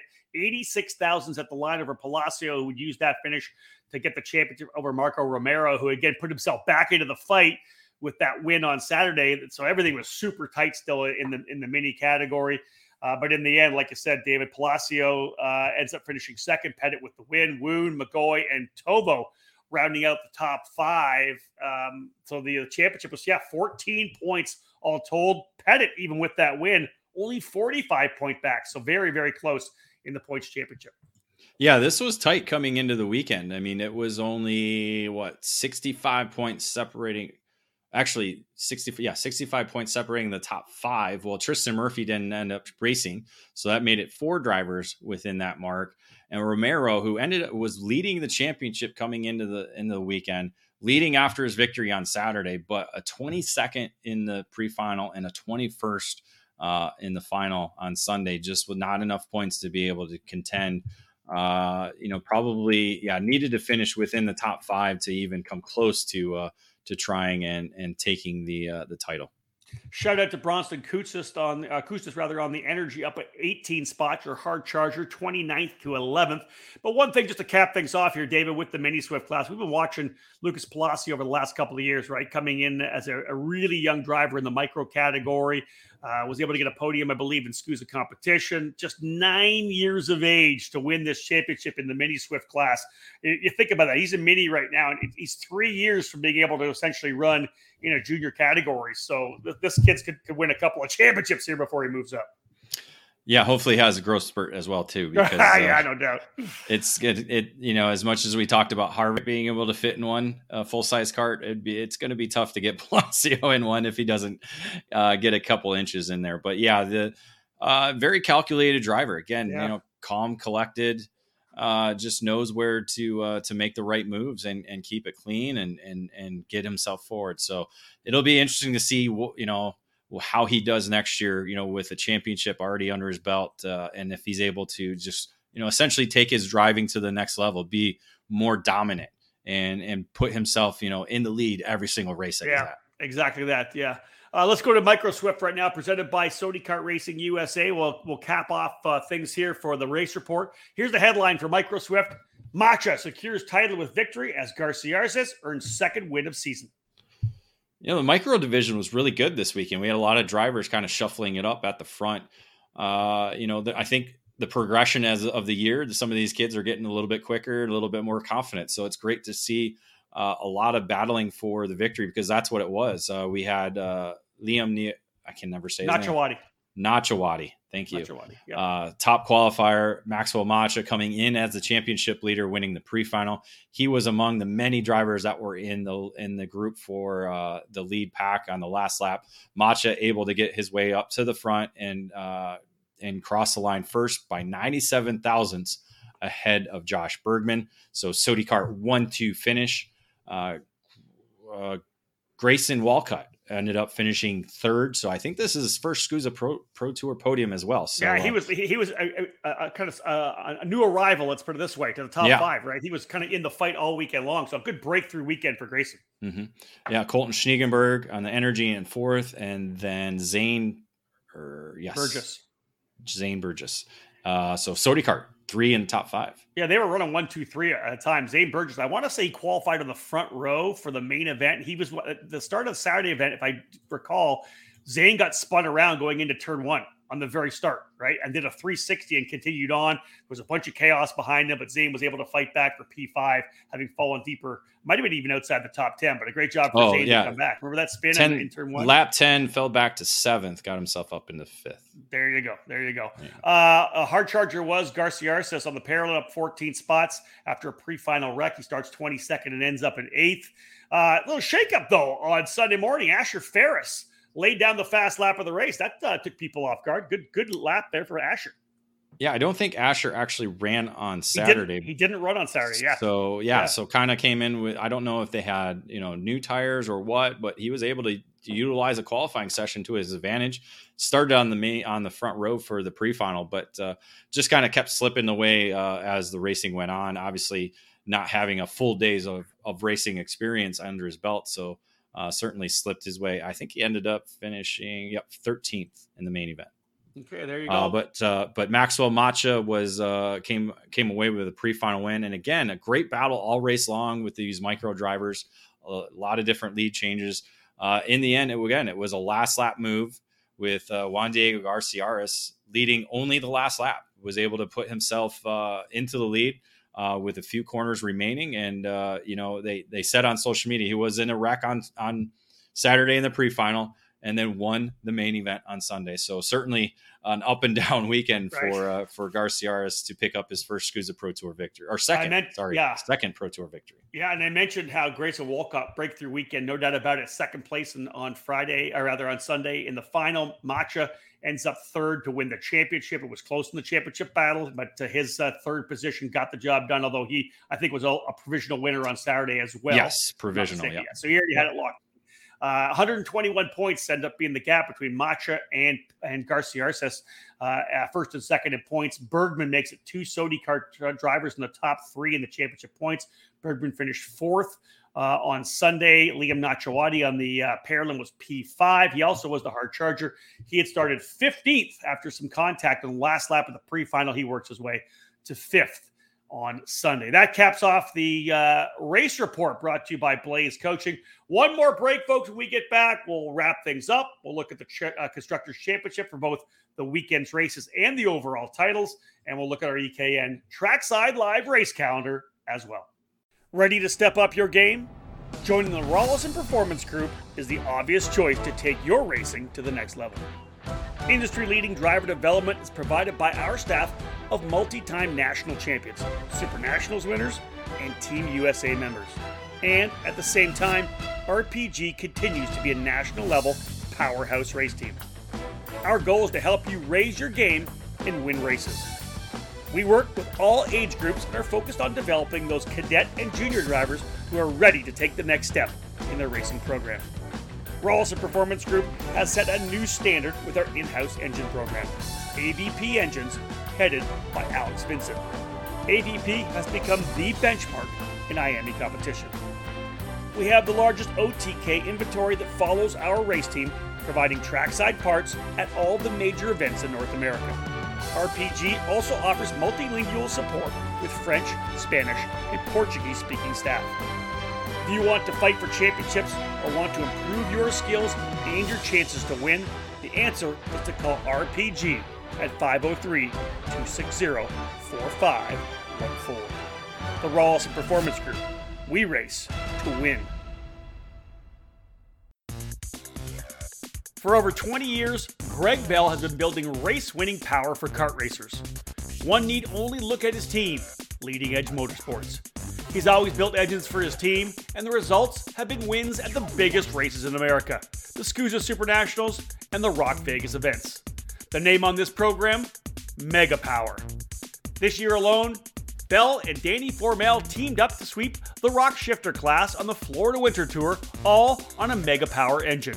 If you want to win shifter kart races, it's time to put Mega Power on your kart. Mega Power specializes in gearbox engines, such as the TMKZ, Rock Shifter, and IAME Shifter, but with almost 3 decades of engine building experience, Bell develops winning motors for X30 and Mini Swift and everything in between. The combination of Greg Bell's engine building skills and his chassis tuning knowledge is a potent mixture. Greg's helped catapult many drivers to wins over the years, including Mercedes F1 star George Russell, who won the SuperNats 14 in 2011 with Leading Edge Motorsports. Increase your odds of winning at this year's Rock Vegas or SuperNational events or throughout 2023 by calling Greg Bell today at 209-747-2613 to put Mega Power in your corner. CRG is one of the most iconic brands in karting, and we're primed and ready for the 2022 season with new material and a never-ending focus on winning. CRG Nordam is the North American distributor for all CRG products. Based outside of Houston, Texas, CRG Nordam supports CRG dealers across the continent, reaching every corner of North America. The CRG KT5 is our new chassis for tag and shifter racing, and it's been designed specifically for the US market. The KT5 features 30mm construction with a 32mm front loop to increase front grip. CRG's new Ben 13 brake system is cutting-edge technology with a master cylinder that allows for pressure regulation within the system. drivers can customize brake pressure to their own requirements to improve feel and to avoid brake lockup. The kart is finished with new KG 507, 508 bodywork that has refined aerodynamics and reduced weight. For cadet drivers, the 2022 CRG Black Mirror is already logging positive results to start the new season. This chassis will be making big waves in 2022. Longtime CRG drivers will be happy to know that the CRG Road Rebel, the standard in quality and performance, is still available. With 4-cycle racing enjoying consistent growth in North America, CRG's FS4 chassis is the ideal choice for racers in Briggs & Stratton competition. From pure racing to karting entertainment, many tracks, both indoor and outdoor, have made the switch to the CRG Centurion rental kart line. 5 different models for both gas-powered or electric engines can fit any track's needs for a new rental kart fleet. CRG Nordam has a full inventory of rental karts available for new and existing facilities. For more information on the CRG product line, head to www.kartcrg.com, and to inquire about a North American dealer near you, please email us at info@kartcrg-nordam.com. All right, time to cap off this edition of the EKN Debrief, episode 115, where we'll wrap up our review of the Superkarts USA Summer Nationals from Newcastle Motorsports Park, the final round of the Pro Tour for 2023. My name is Rob Howden, joined, of course, by David Cole. David, let's wrap things up. There have been a lot of races over the years in Pro Tour where we didn't have any red flags. There were a couple on this one here, 3 red flags all told. All the drivers, though, checked out with no major injuries. Yeah, that was the major positive of the weekend, was no major injuries after the 3 red flags we did have. The Micro Swift one that we just talked about, excuse me, the Pro Shifter red flag in the pre-final on Sunday with Andy Rule and Justin White, and then the one in KA100 Junior in the main event on Sunday with Nick Eggleston coming back and with a sore back. So that's a good positive thing, even though we did have those red flags, which we don't want to see. Everybody was okay. Pretty nasty weather to a certain extent. We had some blue skies on Sunday, but we had that crazy storm coming through on Friday night that really wreaked havoc a little bit. And to be honest, I don't think it really should come as any surprise. You can get rain coming through. It's hot, humid Indiana summers. Sometimes we get horrible rain. We've had damage in the paddock before as well. It's a tough one for sure. It just kind of, the nature of the weather in Indiana in the summer. It's July in Newcastle. I mean, it just sucks sometimes. It just sucks sometimes.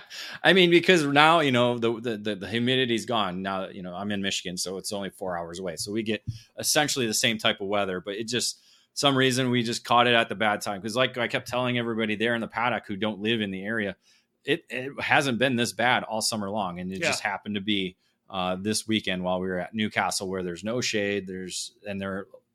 Most of the time there was no wind, but when there was wind, it at least helped cool the bodies down for the humidity. Let's be real. Sometimes you're going to get lucky with weather. Sometimes you're not. I remember I was at the Texas PKC race at Amarillo a couple of years ago, where I was announcing outside. I was under an easy up, but it was 106 degrees. Literally the day I left on Monday, it was 85. Right. And then we did the weekend, the other one. I did the Track Magic rally last year up at Prairie City. It was 114 degrees on Thursday and fell down to like 90 something, low 90s, I think it was, on the weekend when we were racing. So sometimes you're lucky, sometimes you're not. Right. So it's kind of like racing. That's it. Very true. Speaking of racing, personally, I think, man, there was just some great racing in all the categories. I mentioned at the very top how good the battling was in the Master Shifter class. We saw some tremendous racing, I think, in the Pro Shifters, all across the board. And you mentioned at the end of the last race report section how good the micro racing was too. It was just, I love Newcastle for that. There are so many places to overtake. It still is hard to put down a good lap. So I just think there's so much of part of the equation that just makes this place just really raceable. Yeah, out of the 18 main events we had, I think we only had like 4 that were, not within a second of the top 2 drivers finishing. So, you had, unfortunately, AJ Myers dominated things in Pro Shifter, and we had Harley Keeble with a dominating performance on Sunday in KA100 Junior. And then I think Turney on Saturday in X30 Pro or X30 Senior. I think those were only 4 really kind of standout breakaway wins that we had. The rest went down to the wire. Yeah, I know I was involved in a couple of great races too. It's just a fun place to race. Let's speaking of races, let's have a look at the Constructors Championship. 10 brands, David, winning all told over the 18 events on the weekend. Let's have a look at who was able to walk away, which brands scored victory at the Summer Nationals. Well, we had 3 chassis brands with 3 victories of their own. Kart Republic, Sodi Kart, and Cosmic winning 3 on the weekend. Factory Kart and Magic Kart picking up 2 each. John Crow taking the factory karts and AJ Myers picking up the Magic Kart victories. And then 1 across the board for Red Speed, Gillard, Top Kart, Bannock, and Parolin. And interesting, when we go a little deeper into it and look at the actual titles, the championships themselves, 6 different brands winning or splitting the 9 championships on this year's SCUSA Pro Tour. Yeah, Kart Republic going big. 4 championships for them with Turney, Levy. What am I missing? Oh, Stephen Miller and Palacio. So a big performance for them. So kind of a standout season for Kart Republic brand here in the USA. Burrell Art, Cosmic, Sodi Kart, Factory Kart, and Magic Kart all picking up championships of their own. So again, a good diversity there aside from the 4 with Kart Republic, but again, 6 out of 9. That's good to have a good diversity. Yeah, no doubt about that. And again, Kart Republic has become one of the major players, no doubt about it, in national level racing here in the U.S. That is for sure. Let's wrap things up with the EKN Trackside Live race calendar presented today by MG Tires. No matter your compound preference, MG Tires USA has you covered. MG Tires are the official spec tire in the United States Pro Kart Series, Route 66 Sprint Series, Sunshine State Karting Challenge, and countless clubs across the country. Whether it's the medium SH Red, the soft SM Yellow, the super soft green SS, or the intermediate white IZ, MG Tires USA has your winning set of rubber in stock. MG Tires for the drivers. All right, David, looking at these couple of races you've got lined up here, it's interesting because these are all you. I think my next trackside event is mid-September when we head back to Newcastle for the Race Rotax US Trophy Final. You've got a couple coming up here to cap off August and start September. Yeah, the United States Pro Kart Series will host its 4th round of the 2023 championship heading for the first time to the Motorsports Country Club of Cincinnati in Batavia, Ohio. So a lot of people are going to be making their first visit, if they don't test already, to the MCC facility. It'll be my first time there. I know it's been on the bucket list for a long time. Sean Bailiff has been hounding us to get down there. So now, since it's within driving distance, I'll probably bring my gear in case I can jump in a cart. We'll make that happen. So we'll do that, even if it's a rental. I already talked with Finnegan and Gavin. He goes, "We got rentals. We can pop you in." So, Perfect. So we'll be doing that. So it'll be interesting. We just saw on Instagram yesterday and today they're actually paid. They just put down cement to do a pre-grid section. So everybody that is waiting to get onto the grid area will have an area. So they'll have an actual pre-grid area. Don't think it's going to be covered. We'll wait and see. Maybe they'll surprise us and have some covering built up before we get there. But at least an area. In the paddock area, which looks to be amazing. It's expanded, lots of room. Going to have probably well over 200 entries again for the weekend, and the surface recently repaved as well. I believe was it at the end of last year or early this year? I can't remember. I think I don't know. I'm busy looking at that Instagram thing you just talked about. Oh yeah. Dude, this place looks so cool. Yeah, and they're continuing to make it better and better and better. So really looking forward to. So we'll have, once we get down there, we'll have a full kind of paddock insider of exactly what they've done. That's amazing. And all the hours that they put into to making it ready for this race. Would you expect anything else from the bailiffs? No, never. Class acts, start to finish. Yeah, fantastic. Without a doubt. Yeah. So looking forward to getting down there, seeing their home. And then seeing firsthand how the track races. And, we talked with Nate Dean, our colleague. He likes that facility. He was down there for the Cup Karts race. So that was with the Briggs. So it'll be, we'll see firsthand with shifter carts and all the IME categories for USBKS. So after that weekend, David, you're home for a couple of days and you're back on the road for yet another trip. You know, for the longest time there, I'd been to way more Rock Islands than you, but I think I'm not sure when you surpassed me, but what for you, the Rock Island Grand Prix, ladies and gentlemen, coming up on Labor Day weekend, September 2nd to 3rd. What is this for you for a badass, cool street race? Well, it's a second home next to Newcastle. What number is this for you? This is I'm doing the math right now. This will be my 19th time. Wow. So I think I did 14 or something like that, if I'm not mistaken, right? 13 or 14. When'd you first start going? I think my first one was 98. 98. 98. So, yeah, I think it was 98. Or maybe 99. Maybe 99. Okay. Either. And I went to at least 12 or 13, if I'm not mistaken. So I think you stopped in, was it 2016 that you stopped? So I may be at 16 or 17 too then. Yeah. So you're up there, but I got you beat. Yeah. You got me beat. I got you. So let's talk about it. Back to the Rock. And I've raced there more than you as well too. How many times did you race there? 1, 2, 3, 4, 5, 6, 7, 8, 9, 10 times. Oh, you kicked my ass. Yeah. I think I'm 6 or 7. Well, plus I have better results than you too. You do not have better results than me.